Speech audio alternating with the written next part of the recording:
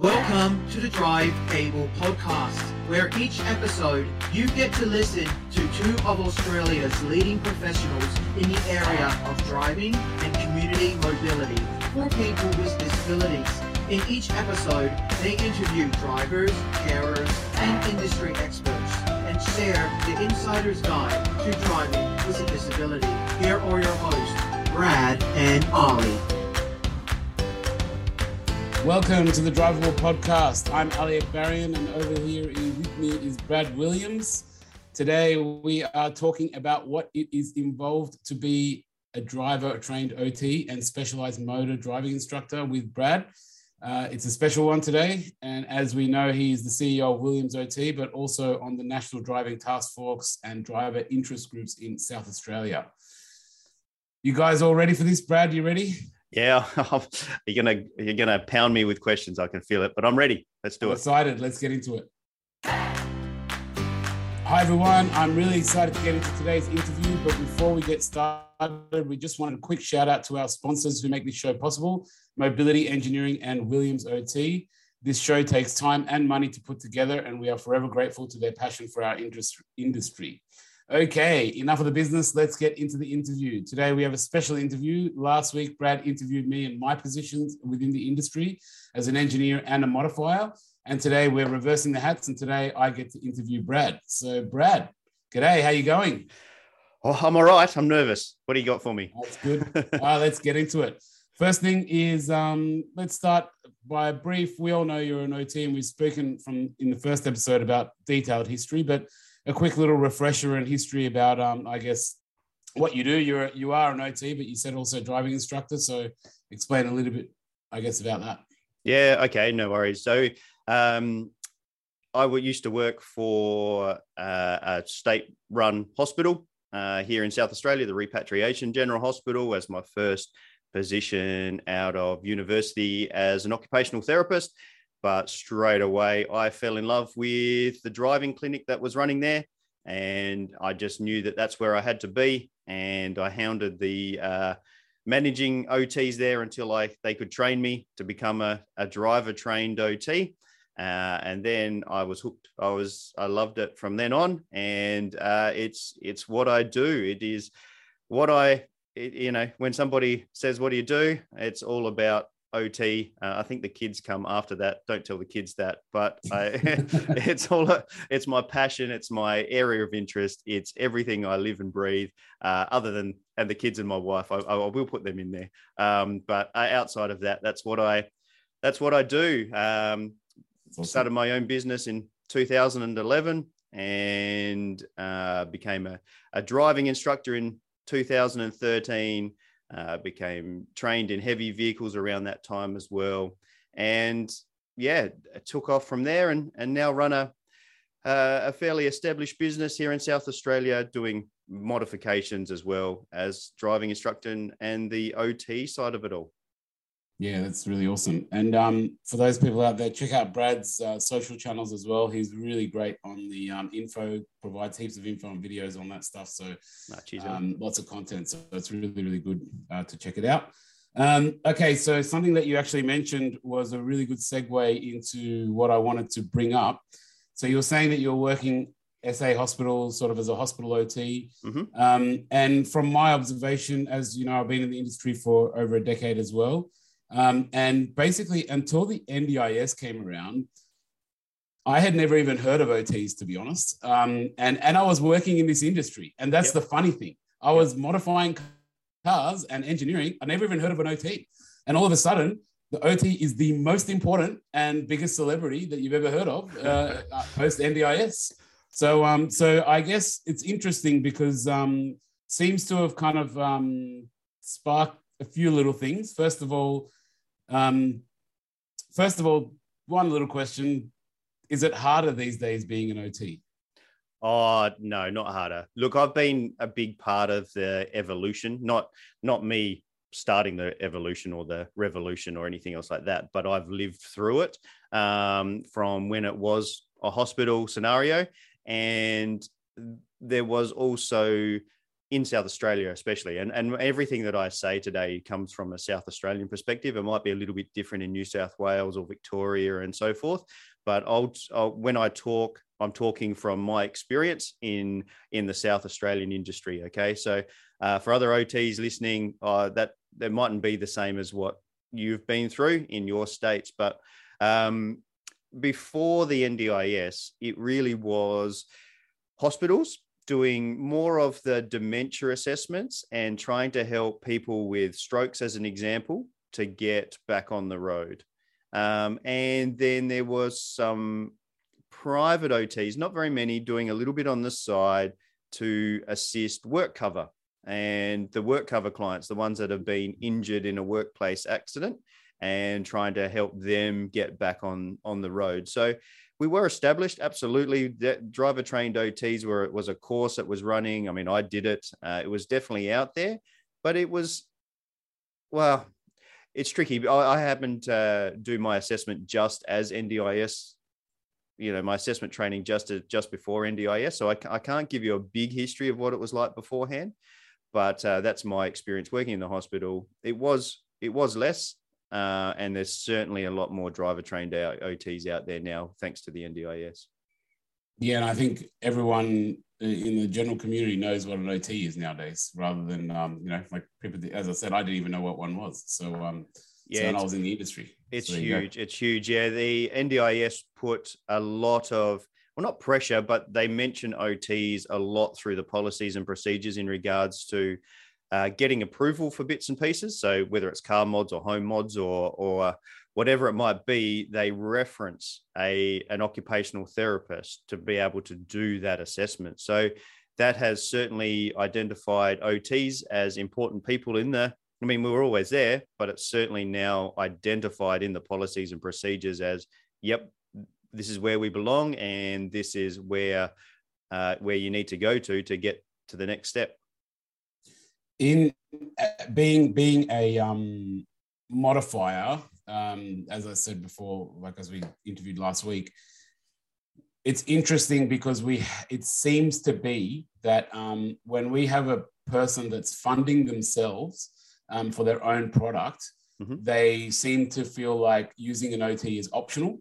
But when there is NDIS, it seems to be that you have to use an OT in order to obtain funding. So I guess on that vein, you can touch a little bit about that, and how and which part do you fit into the NDIS? Yeah, really interesting. I mean, we literally had this case yesterday, an older client who's had his license for 18 odd years, the old twist grip motorbike style hand controls, bought himself a new car, rocked up to the modifying side of bits and pieces and said, I want to replace these, and I don't want to deal with NDIS, I'm just going to pay for it, and wanted to upgrade to a completely different set of hand controls. So trying to give advice without giving advice based on experience rather than being an OT gets a little bit tricky through that period. So it's absolutely right. When you're privately paying, you can, as long as your license represents what you need, then you can upgrade to newer technology if you're private paying. But the NDIS is a little bit different. They want to have it assessed to make sure it's good value for money. And that's what it's mainly all about in the NDIS policies, that it's been assessed to meet your functional needs. So yes, this isn't going to cause you further injuries, or it's the right product for you, and it's the right product because whatever those reasons are. And that's where the NDIS have made it important for you to see an OT. They want to see that it's value for money, and that it's not going to sit there, one, being wasted, or two, spend thousands and thousands of dollars, and then next year they need to spend thousands and thousands of dollars more because it was a wrong product. Yeah. That's... If you buy your own stuff, well, then you're taking on that risk. Yeah. Okay. So if you are, well, the first thing I might ask before we get to finding an OT is, you said that you were working in a hospital, let's say hospital, which I'm guessing is government, but what I've seen in my experience is a huge rise in private OTs, people like yourself working for themselves or working within a business. Mm-hmm. And I guess what that, well, first of all, I wanted to understand the first part of the question is there still government OTs around, and are they working with NDIS? Like, are you competing against government OTs? And if that's the case, and are there any like other categories like institutions of OTs or anything we need to be aware of? And if that's the case, how do we choose where we should go? Well, there's a lot of questions in one question. Let me try and break that down. Yes, there is definitely hospital-run and other government-run OT driving clinics. 100% there is. And I believe, and this is just my opinion, that they've been dragged along for the ride. And there's certainly, I mean, the Flinders Driving Clinic, which is an evolution of the Repat Driving Clinic where I was, it was just me. Yeah. And I went from doing one assessment a day to 2 assessments a day to try and squish people in. And now it runs most days of the week, and there's 3 or 4 OTs in that clinic. So it has certainly grown over the same time, the NDIS part has grown, but I think that's more education and awareness in the whole industry about OTs helping people with disabilities to try and be on the road. So that's definitely evolved. The difference between a hospital and NDIS is, from my perspective, or in South Australia anyway, it gets a little bit tricky doing the NDIS stuff in a hospital. And we see a lot of people have their original assessments in hospitals, and then they end up coming to us to finish off the NDIS side of it all. Which means that we kind of have to start again, review all the previous assessments, which people don't always like, because we need to make sure that OT's done the right thing, and make sure that we're on top of it all and we're making the decision, because in the end, the buck stops with us if we're prescribing something.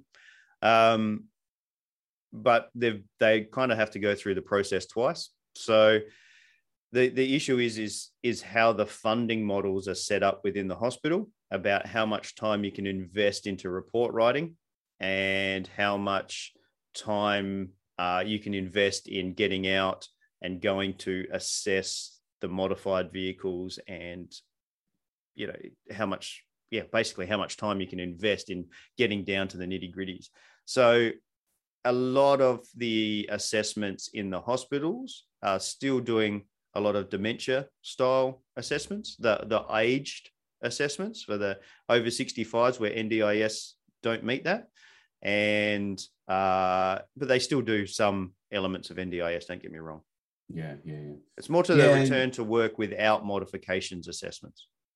It's interesting. Generally, when I've looked at, even when I look at when I do the engineering, some states are government run and some states are privately run. What I find is this difference, and I wonder if it's similar in the OT space, which then can cause what you're talking about. Government person, their client is the general public, not just one person, but the private OT or private company, they are just looking at one individual as a client and then looking at the whole thing. I've found that, generally speaking, in a lot of industries, and I wonder if you might find it's a similar kind of culture there. Yeah. Look, I'll be completely honest. The bulk of our clients now are NDIS. Okay, so we get a few private clients, clients that know that they need modifications come through us, and also a bit more flexibility to be able to meet the client's needs, whether it's going to their house or doing driving lessons in their area or whatever it might be. We've got a little bit more flexibility being a private company compared to a government, where you have to go to them and do an assessment around a set route and those type of things. We've got the flexibility to have the modifications as well available, and cars and all that kind of stuff. Now, don't get me wrong, there's hospitals that have modified cars. I'm just talking from the experience here in South Australia. And even in South Australia, there's a hospital with a modified car. The Hampstead Rehab Centre has a modified car, they mainly assist clients with spinal injuries. So as they're coming out of hospitals to get them back on the road as they're exiting hospital. So they're set up to meet different needs, but it's kind of restricted to a specific need. Yeah. Which is actually a good segue to my next set of questions, which is effectively, I didn't realize that there is occupational therapists or OTs, as we spoke about, but there seems to be an infinite number of sub-specializations in OTs. And how does that work? And not just like, I want to talk about the specializing around drivers first, but what I wanted to know, first of all, these subspecializations of OTs, to me, as someone who's not from the industry, sometimes it feels like an OT's kind of just made it up and gone, oh, well, I'm a dining chair OT from now on, you know, and like, is that actually the case, or is there actually like a list of subspecialties somewhere and people are actually specializing kind of like, you know, like plastic surgeons or whatever, you know? Yeah. So driving is seen as an advanced scope of practice. Okay, so that's actually been assessed as an advanced scope of practice, a bit like a podiatrist who assesses feet, but then there's some podiatrists that can do elements of surgery. Driving trained OTs have to do a university postgrad course to be able to get a qualification in that. And so you need to be, when you're looking at OTs to be able to look at driving, you need to make sure that they've got a qualification to be a driver trained OT. So that's a postgrad course. And it's recognized as an advanced scope of practice. Don't get paid anymore from the NDIS or anything else like that, but you need to have this qualification to do this work. That's another political story there. We won't have time in this podcast to discuss that. But look, you need to have that extra qualification to be an advanced driver trained OT.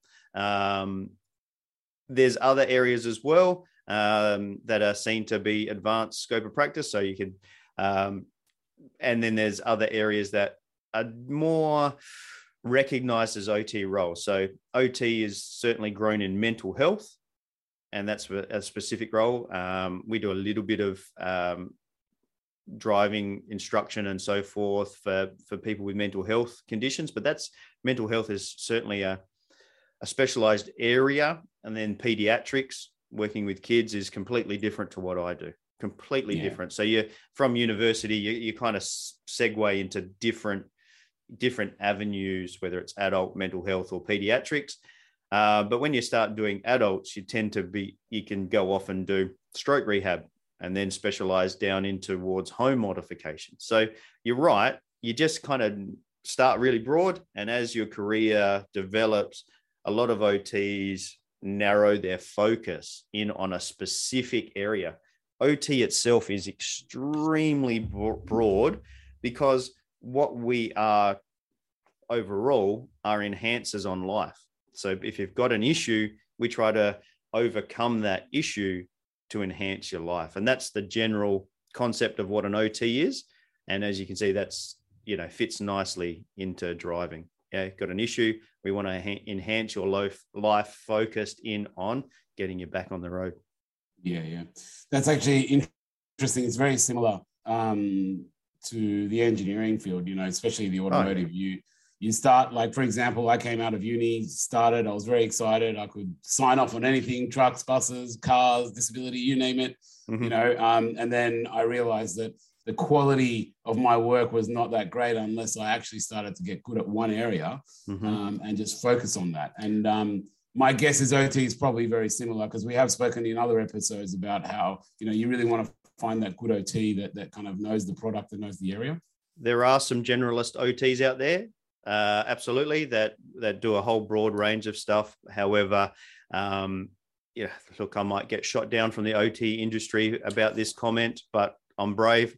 For the clients out there, find somebody that has a specific area if you want the best outcome for that area, because there's no way I can stay across all of the areas of OT.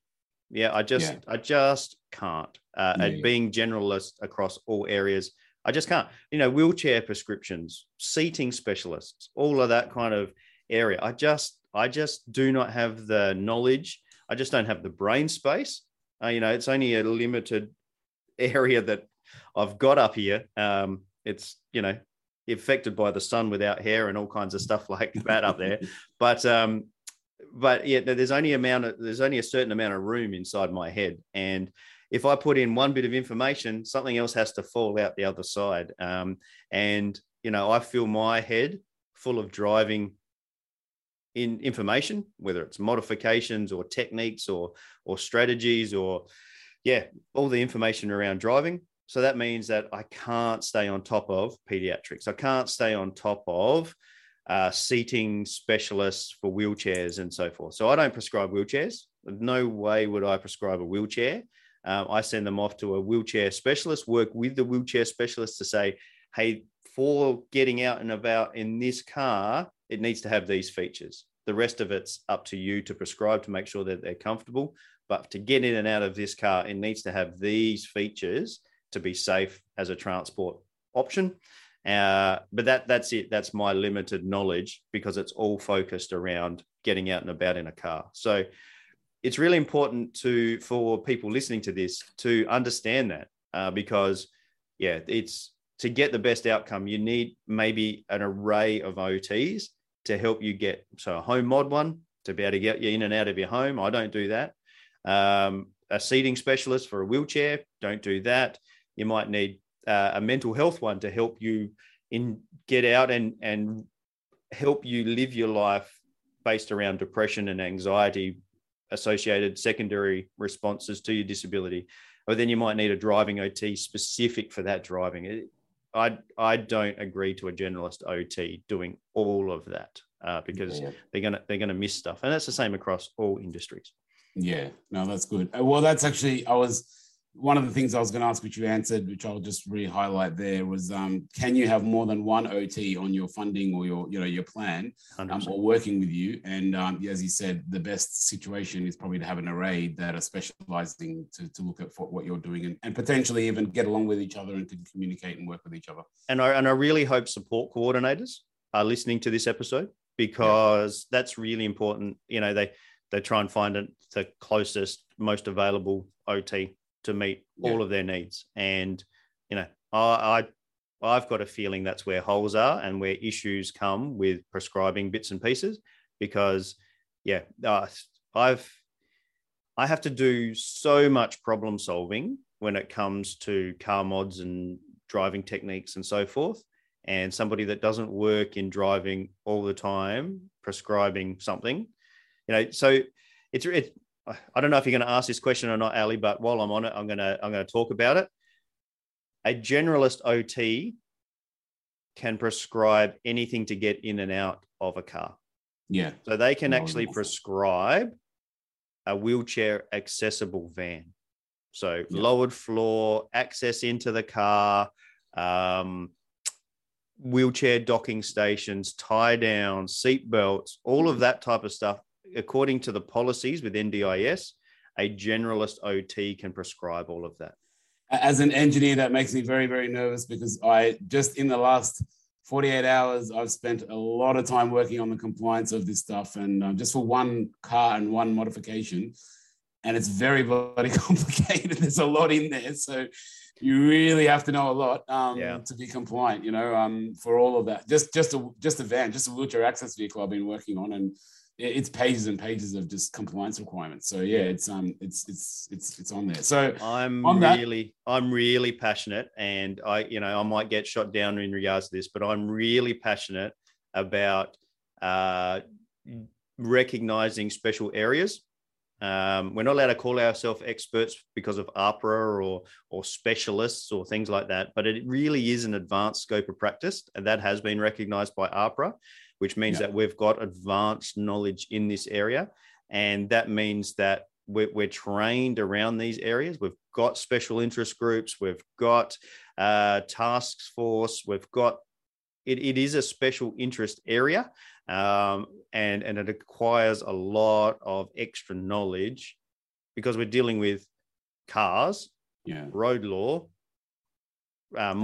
specialty, fast speeds, life and death situations, policies and procedures for regulations for you've spoken about it from an engineering point of view, and then the function of the person as well. Yeah. So that's a good way to segue to the next thing. Do you have maybe 2, 3, or as many tips to find what you would call, well, actually, I'll premise it, because we have spoken about this in our podcast about finding a quote unquote good OT. And a little premise or story I'll say is, in my old life, I used to actually be a DJ in nightclubs, and people would always come and say, play good music. And what I would say to them is, look, that's kind of subjective, to an extent. Yep. And I think the same thing would be with OTs. You have to find someone that you get along with in general. But is there any other tips that you could give for people when they're looking for one? Ask questions.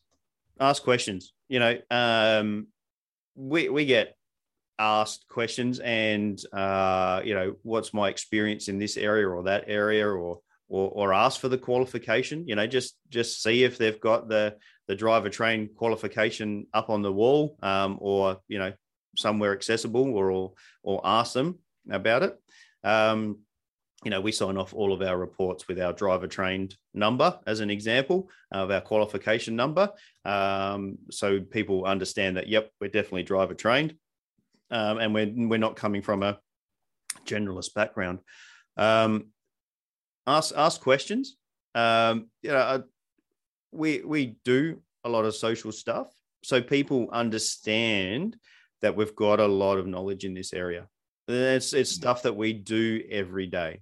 Okay, so yes, it's a way of advertising to a point, but it's also building trust that we know this stuff through years and years of experience.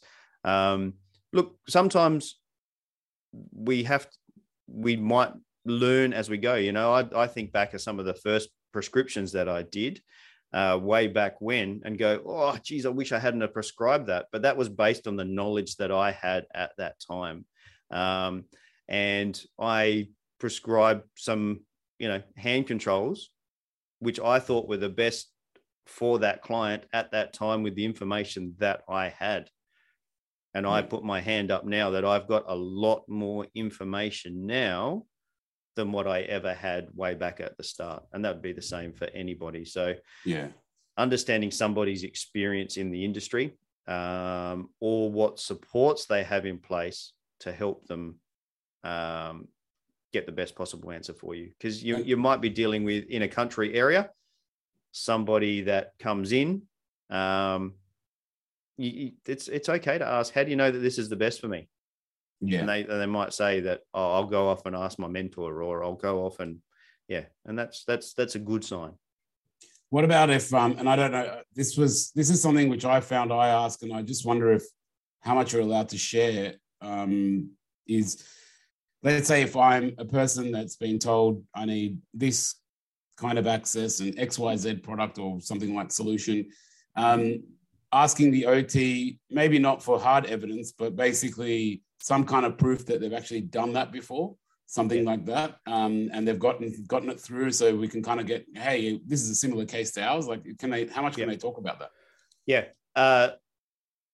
Look, I mean, we asked this question of you, and you answered it last week as well, in regards to the modification side of it, or if your modifier hasn't installed it into that vehicle before, then they really should be assessing the vehicle, measuring it up, and making sure. We are learning about new things coming onto the market all the time. I mean, a new hand control that's coming onto the market right now is the Vigel. Now, it's been around in the US for ages, but the Vigel hand control is coming into Australia, and it's a new hand control, and we're adapting to that, trying to increase our knowledge for that. And at some time, we have prescribed our first one of those. Yeah. And we prescribe it based on the research that we do about the product, the way that it works, the way that what benefits it has to that client, and then how is it actually used, and then consulting with the modifier to make sure it's going to fit within vehicles. So we go through a whole assessment process. I can't remember what your question was. I've gone off on a tangent. What was the question? Well, basically asking if they've done it before. So if they've done it before. Yeah. So sometimes you haven't done it before, and you come across conditions. Everyone's unique. Everyone's disability is unique. You can have a stroke, I can have a stroke, but they are completely different. Yeah.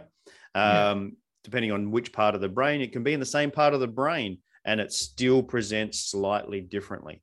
So you've got to assess everybody on their merits and how the disability impacts on them.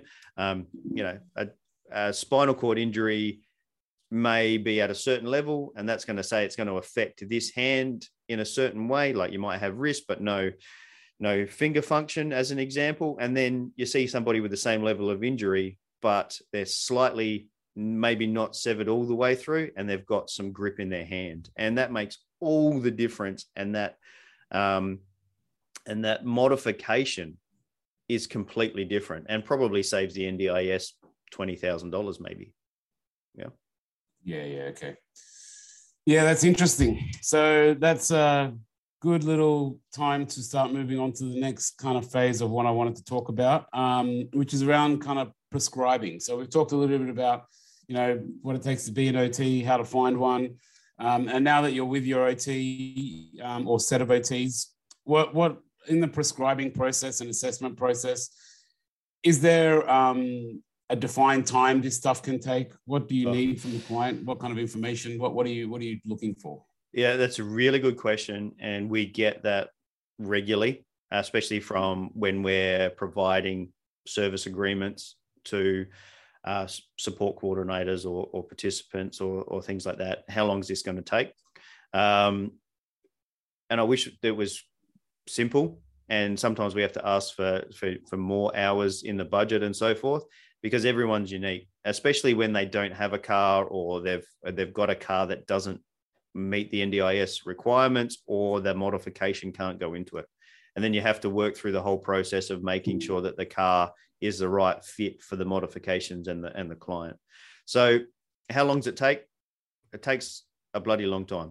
You might see your OT for 3 hours at the start, and yet they're billing for 10, 15, 20 hours worth of work. So much work goes on behind the scenes. And I'm glad you asked this question, because this is really important. We do consulting with the modifiers. We do consulting with the support coordinators, the car dealers, the suppliers of the modification. So going, not just with the modifiers, but the suppliers as well, doing research to make sure that the product's the right fit for them. But then also we're having to write applications for funding. And it's like grant writing, applying for grants. You've got to write 10, 12, 15, 18, 20 pages, depending on how complex it is, on why this is the right products for the client to go into this car. And you've done your due diligence and made sure that this thing is the right thing. So NDIS can give you the tick of approval to go ahead with it all. Sounds like you might face a similar kind of situation to engineers, as in you might get a bit of pressure going, what are you doing? Yeah. And what why is it taking so long? Yeah. And, et cetera, because that's a similar thing. Like I did an inspection on a lowered vehicle, and there's about 3 full days of work, paperwork just on the back end of it, And if you're thinking about becoming a driver trained OT, you've got to understand you're going to do a lot of report writing. Yeah. 1 for licensing, and then 2 for the modifications, and then the follow-up and so forth as well. Yeah, there's a lot of sitting behind a computer, but geez, the reward, look at, I don't know if you're on YouTube, but have a look at the guy's face behind me. He didn't even have modifications. That's Bruno. We've interviewed Bruno in the past, and I caught up with him just the other week, and that smile on his face in the background there, the rewards of this are so fantastic, especially in the NDIS world, because you're working towards achieving something, where in the hospital side of it all, sometimes with the dementia assessments, it's a lot more, is this person safe and is it the right fit for you now? Okay. Yeah. So they're deteriorating, and is it the right fit for you still? Yeah. No, that's good. So on that, from what you were saying, and this is sort of what I've experienced, and going back to what I first started with, the OT kind of being accelerated to celebrity status, seems like that effectively the OT is the central person to this whole thing, to this whole NDIS thing. Like, it's all coming and going through that OT filter, from the modifier to the engineer to the products, suppliers, physios, or whoever else is dealing with them. Yeah. And as you said, writing the report. It's a good point. Yeah. It's a good point, and you're kind of right. I don't see us as celebrities, but more of the hub of the wheel, of the spokes, to bring it all together. The communication between what the client wants and needs and so forth from a functional point of view, working with the modifier and working with NDIS. Yes, the modifier then works with the engineer, but we need to know that as well. We're also sometimes the person that needs to understand, well, we do need to understand them, but sometimes we're educating modifiers even on the policies around Australian road rules and designs and so forth as well. The NDIS has put us as the hub of the spokes of the wheel, to bring it all together. And if I'm happy to live with that. We are kind of the facilitator for a lot of this. Yeah. So that's kind of why I was saying, is it a bit harder to be an OT these days, because you have a bit more pressure, from NDIS and so on, to get it right. So especially when they ring you back and say, a little bit of a dig at NDIS, but we need more information about this, and we need more information about that. Sometimes we've written it in our reports, and they've just got to read a little bit deeper, or it's clearly outlined on page 10 or whatever. But there's getting your intelligence, experience, skills, knowledge questioned by NDIS can be hard to take sometimes. But look, they're doing their due diligence as well in regards to making sure that they're spending the government money the appropriate way. All right, now to move on to a little bit more of a potentially touchy subject. Okay.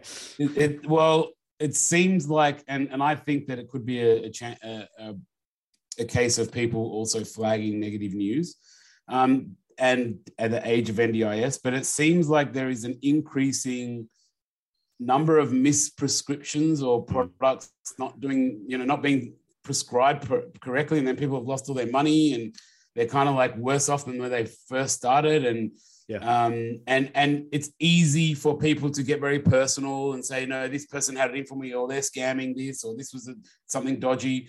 I guess, what's your opinions on that? How do you mitigate that? How do you not fall into that trap? I think it comes down to the experience of the OT, like we've already discussed, generalist versus, advanced scope of practice OT. A lot of the time, we've had clients come to us with, chariot trailers as an example, where it just didn't meet their needs. It was the wrong prescription, and it's sitting in their shed, not doing anything, and they needed a better solution. Yes, there's a product out there, quick prescription, fantastic. Doesn't mean it's going to work. It's about understanding the whole big thing. Nothing wrong with chariot trailers. They're fantastic for the right person and the right need. But this person, it wasn't the right need. I think it comes, wrong prescriptions comes down to doing a full assessment and really getting down to the nitty gritties of why, what are their needs? What are their functional needs? What is the car that it's going into? And like we said, understanding all of those elements so you can make a right prescription in the first place.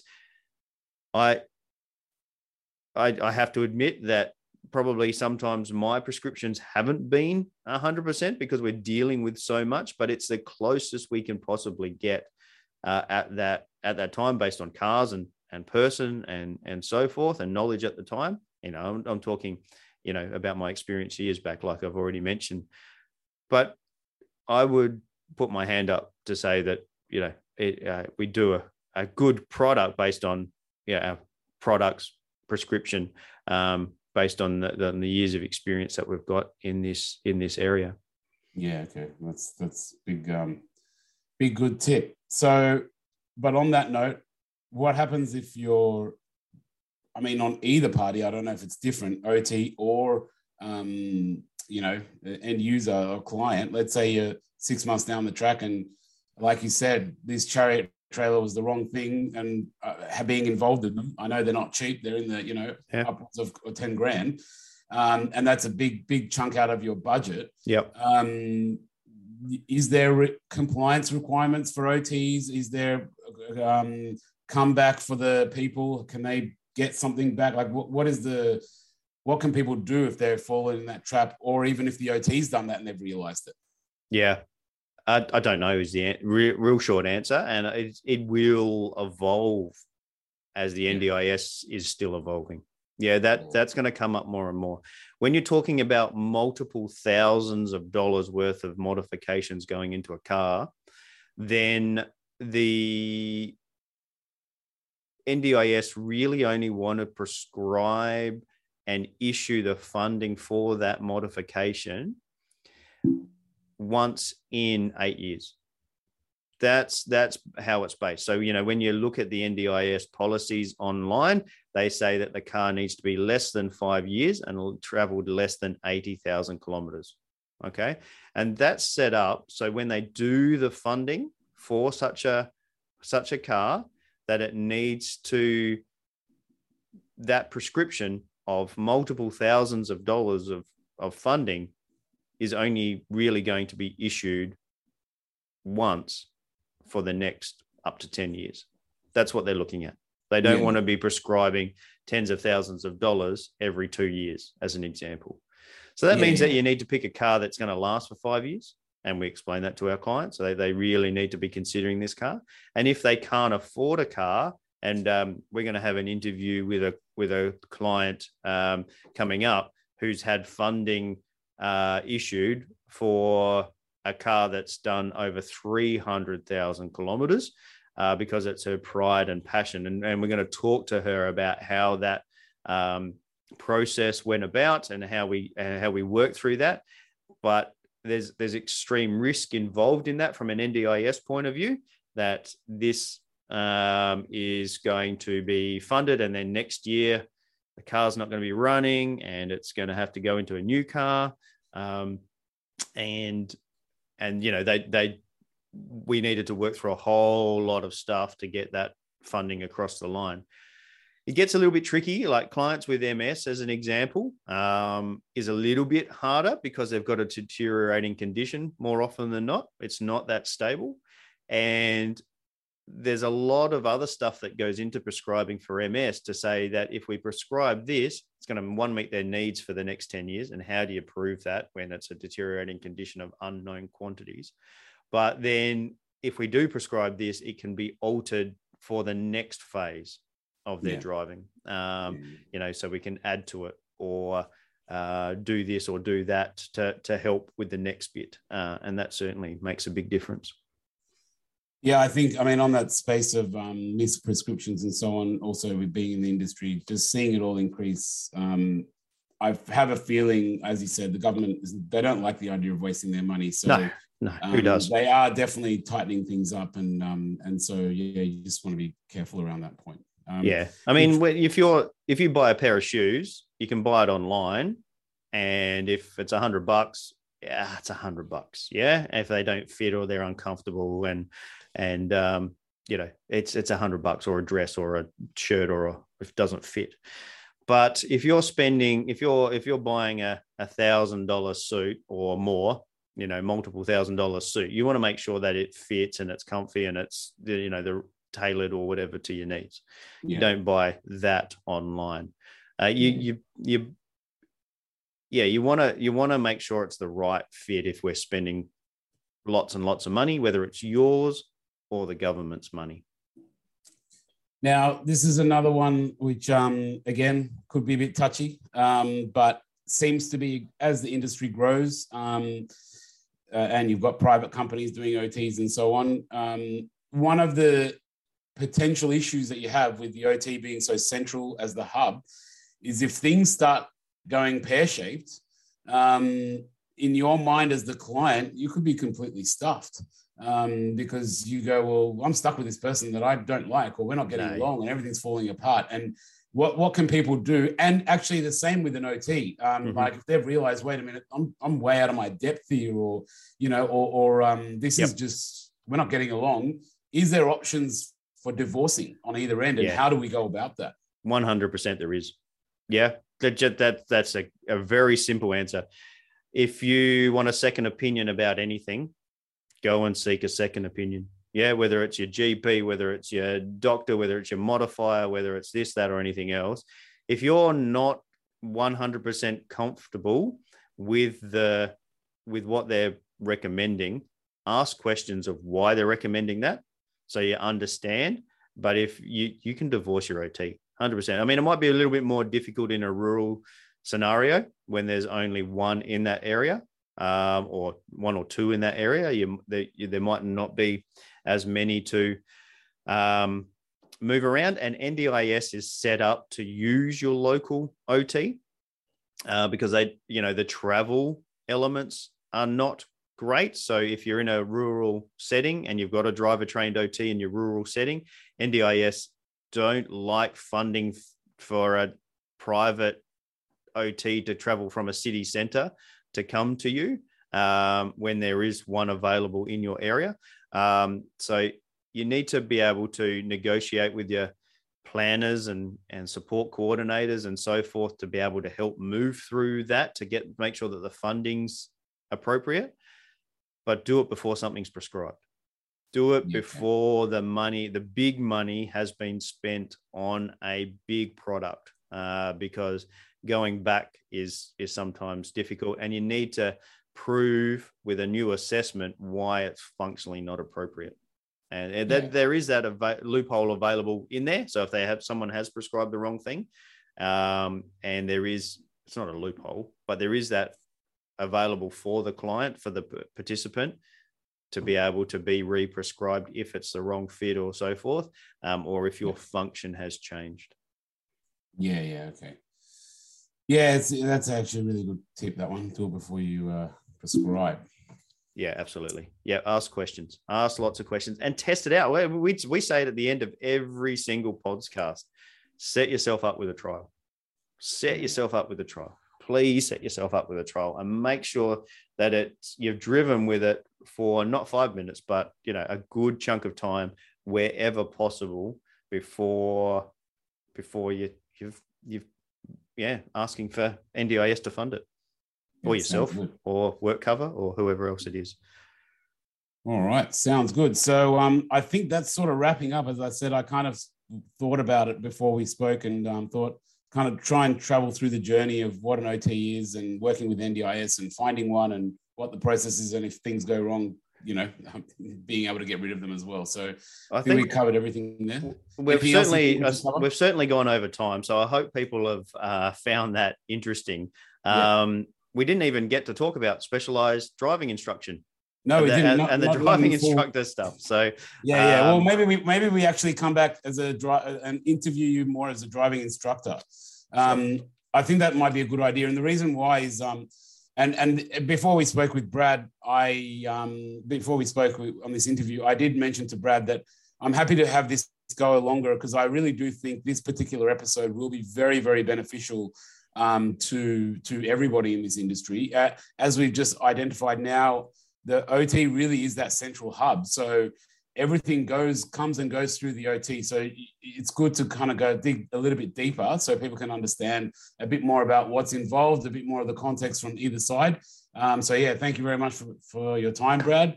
If anyone has any questions, please get in contact with us. We'd love to answer any more questions around the OT process. I'm sure this might spark a bit of interest, so please fire away. I'm happy to answer anything from that. And just go over to the Facebook page, people. Go over to the Facebook page. Put your questions and comments in there. You can do it on Instagram as well, or you can put it on YouTube, or wherever you get your podcast from. Put comments down below. or you can email them through to us, driveablepodcast@gmail.com. Email them through to me. I'm more than happy to answer questions in regards to the OT role within driving. 100% happy to take that. Make sure that you press the like button while you're there and share it with people. Sounds good. Yeah. Sounds good. All right, guys, stick around. We're going to take a break, and Brad and I will come back with the top 3 takeaways from this episode and offer a bit of analysis around that as well. All right, welcome back. In this section, we bring you our expert analysis and top 3 takeaways from the interview. This is where Brad and I provide our more than 30 years of joint experience in the industry, helping people with disabilities to drive and get out in the community in a safe and meaningful way. So I will kick it off with one of the top takeaways, which was a really good point. You can have multiple OTs work on your NDIS funding / package. And we highly encourage it because, as we said, in general, just like I just mentioned this to Brad just before we started, there is a very old school human being saying you can be a jack of all trades and a master of none. Mm-hmm. And it's best to have masters working on your file rather than jack of all trades, I'd say. Yeah. And we touched on that. Driving really is an advanced scope of practice. It's recognized as an advanced scope of practice. And there's so many bits and pieces involved in prescribing for vehicle modifications, but also, look, we didn't even touch on it, but the other areas as well that don't involve modifications, whether it's autism or intellectual disability or a vision issue or a brain injury from somebody whacking their frontal lobe on the steering wheel in an accident. There's so many areas that just as a driver trained OT, we have to have knowledge about. And my brain, like I said in the interview, my brain is already full. And when something goes in, something has to drop out the other side. And if I was a generalist OT trying to prescribe vehicle mods, I'd be questioning myself on whether I'd be doing the right thing or not for that client. And if it's out of my area, look, as it is with seating, where like it is when it is pediatrics or we seek help from psychiatrists and psychologists when it comes to mental health, seeking help is really important from somebody that's got more knowledge than me. Yeah. One thing I'll mention as an engineer, I guess this is something and a modifier, but more from the engineering side of things. Again, this is where I want to highlight that sometimes what happens is OTs that are really good at seating look at a car seat and go, well, I can prescribe this. It's a car seat. I can prescribe seating in a car. And whilst seating concepts might be the same, a car is a moving thing that's moving at 60 k's an hour. And as an engineer, there is huge amounts of, it's a massive dynamic environment. And I guess just being a seating OT, I don't think would be enough. You'd really need to team up with someone who understands that automotive environment or get some kind of education around that. So that's kind of what we mean is just being generalist and going, yeah, I could probably do that because I've done seats before. Yeah. Cars are very dynamic environments and you're moving in all different angles and speeds and you really just have to understand that whole environment. You can get out of your depth. So yeah, I'll just do a little shout out to Steve Wilson seating here in Adelaide. Boy, I've learned so much from him in regards to seating, in regards to wheelchair postures and so forth like that. Stuff that I didn't know, and still heaps of stuff that I don't know. And we, have teamed up with him. So get yourself a team for sure of OTs. Even as a driver trained OT, I've got a team of other OTs that are outside of our business to make sure that we're getting the best outcome for our client when they need to, when it's not in my knowledge bank, we go and look for other people that can help them for sure. Yeah. And that's actually a great segue to, I guess this is similar to a similar point to what we mentioned last week with the engineering modifiers is sort of what makes that good OT, or how do you know you're in the right hands? And so this is point number 2. Yeah. Point number 2. Yep. finding that right OT, or are these people doing the right thing, or am I in the right hands? Because as we said, they are central, and you do want to flag if things aren't going right. Like you said, you are able to divorce your OT if it's not going well. And so some, like you just mentioned before, I think is a very good point of what would make a good OT / what means that you're in safe hands. Someone saying, look, I'm not really that good at seating here, but we can go get a seating guy and he can come and do some measurements and so on and so forth. So like we were saying with the modification, what you want to see is them sort of processing things in that way, going, oh, I want to talk to this expert, asking questions, taking measurements, taking you, for example, like we're a modification company, and we often have OTs come there with their client and multiple times and go, okay, maybe this might work. And let's measure this up and get some other expert here or get your family member here. I think those kind of things are flags that that you're in the right hands. Yeah, and if they're not happening, if someone's just prescribing something really quickly because it's an easy fit from the OT's point of view or even the modifier's point of view, but and it's across all industries, mind you. It's not just OTs and driving. If someone's just out to then maybe they're not out to make a quick buck, but to do it as quickly as possible, then that should be a red flag to everybody. Yeah, OTs, years of experience might make me head towards a specific product.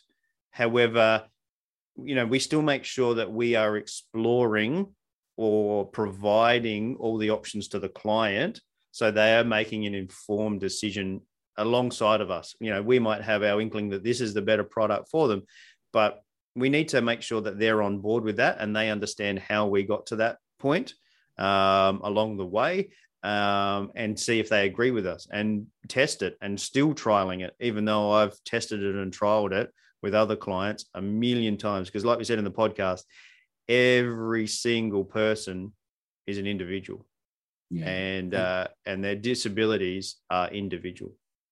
Yeah, and one of the other flags which I've seen just through the industry is if you find, as we said, this scheme is about what's the right fit for the person in terms of the product.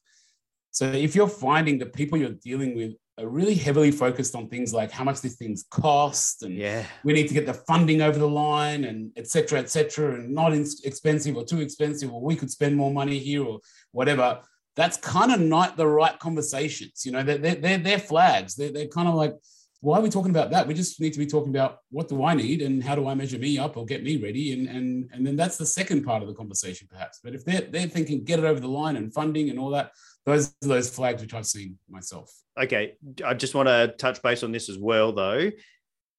There's some people out there prescribing the most expensive stuff just because funding is available. So it goes the other way as well. Let's just prescribe you the cheapest thing because we can get it over the line and it'll be approved real quickly. I know that there's some companies out there with KPIs, key performance indicators, on how many things they got prescribed this month. Yeah. And so when you've got that as a KPI, that's going to be a big, you don't know that on face value, but when that's a KPI, you've got people prescribing things that they know is going to get ticked off rather than meeting the person's needs. And that's a huge red flag if you ever see that. And that needs to be further investigated. Yeah. So it's on that. And as we said, and one huge tip on that point, just before we move to the next one, was I really loved what Brad said. If you do have a problem, if you are needing to potentially look at second opinions, divorcing your OT or whatever, do it before the prescription and the funding goes through, because otherwise, as we've seen multiple times ourselves, it's too late and government doors can close for 5 to 10 years and you're back to where you started from next 5 to 10 years. Key point there. NDIS are looking to approve a modification to fit within a car for 5 to 8 years and hopefully longer. Okay, so that's really important. Depending on how expensive it is, the more expensive it is, the more important that is. Okay, so if it's a left foot accelerator for $1,000 or $2,000 or something like that, that's going to be easier to upgrade to a new car later on down the track, like 2 or 3 years, because we're talking much less money. But when it comes to tens of thousands of dollars, this needs to be the right prescription for multiple years and the lifespan of that car, which is, 5+ years, 8 years is what they average it around. And as you can see, we talk a lot and we have a lot of information to give, and that way over time. But that's all good. And I guess that's kind of the reason why I'm mentioning that is segue onto learning number 3. A lot goes on. A lot is going on behind the scenes. You may only interact with your OT or even myself, an engineer, for an hour. Engineers, to be honest, sometimes it's half an hour. Just take a few photos and have a look and make sure it all looks good. But then 90% of it is all just paperwork in the background. You know, as Brad said, they're writing 15, 20-page reports, sending into the government. Just sit down and write 20 pages of gibberish. It's going to take you a few hours, you know? So if you have to actually put something together and consider all your options and all of that kind of stuff, there's hours of work there. And so looking at that face value, I guess this is a little bit of a call out there is give us a bit more love for all the work that we do behind the scenes, because there is a lot going on behind the scenes, and it does sometimes feel pretty tough when people kind of question that and go, why are you doing it? And this isn't worth it, and so on and so forth. And we're working really hard behind the scenes. Okay, everybody, next time you see Ali, make sure you put your face mask on for COVID reasons, but then give him a hug. Yeah, big hug for all my hard work. He needs a hug. But you know what? We all do this. This can be a challenging industry to work in because there are so many elements to bring together. We spoke about the OT being the hub, but we rely on a lot of information from a lot of different resources, and we've got to try and bring all that together. So there is so much that goes on behind the scenes that the client, participant, support coordinator, LAC may not be aware of. And we do need a lot of time to do that. And we are investing many hours in trying to prescribe the right thing. Sometimes it might be really quite simple and it's done within, 5 to 6 hours, 3 hours with the client and a couple of hours of one report. But when you're prescribing modifications, especially big modifications like a wheelchair accessible van into the driving position and driving with hand controls, and you're looking at lowering a floor into a van for $100,000, and then you're looking at hand controls for maybe another $100,000, and you've got a $250,000 car on the road, that takes a lot of prescription, and it takes a lot of proof and evidence that this is good value for money. So you need to go into detail. So NDIS will go, yep, I can see that you've ticked this box and that box, and you've dug deep there, and you know that it's the right modification for this person. You've consulted with the modifiers, you've consulted with the ADRs, the Australian Road Design Rules, you've consulted with the engineers, you've consulted with the client, you've consulted with this, that, and everybody else. And I can see that all here in this report. And that's where the time goes. Yeah. Well, that's a good place to wrap it up. And as you said, the time's been going. So let's wrap it up. And as we wind up this episode, we want to give a quick shout out to our sponsors, Mobility Engineering and Williams OT, for funding and helping us bring the show to you today, the interview with Brad today. Williams OT, driver, AXN rehab is all pieces of the puzzle to assist people with disabilities reach their driving and community mobility goals. And Mobility Engineering is a team of passionate and dedicated people focused on bringing Australia's largest range of suitable transport solutions for all walks of life. And we're always looking for more sponsorship and more support. This is not an easy show to run. It takes a fair bit of time and money to run it. So if you would love to be a sponsor of the show, please hit us up. And also, if you know anyone that would like to be interviewed or should be interviewed, or if you want to be interviewed, please contact us, driverbullpodcast@gmail.com, or look us up on the socials and get in contact. We're monitoring all the contact channels. And finally, as we say in every episode, the advice provided in this podcast is general in nature. So if you have any queries about what you can do and what will work for you, get in contact with your local OT or mobility dealer and set yourself up with a trial. Trials really do put you into that driver's seat. Thanks very much, Brad. Yeah, thank you very much, mate. Thanks for all your deep questions, and I hope that this has helped people. So see you out on the road. See you there. Thanks for listening to the Drive Able podcast with Brad Williams and Aliak Varian. If you like what you've heard, make sure you like, rate, and subscribe. It really does make a massive difference. If you or anyone you know would like to share a story about driving with a disability, or you would like to get in contact, find the show notes, or find the resources mentioned in this episode, you can find us on Facebook. Just search @Drive Able Podcast for more information.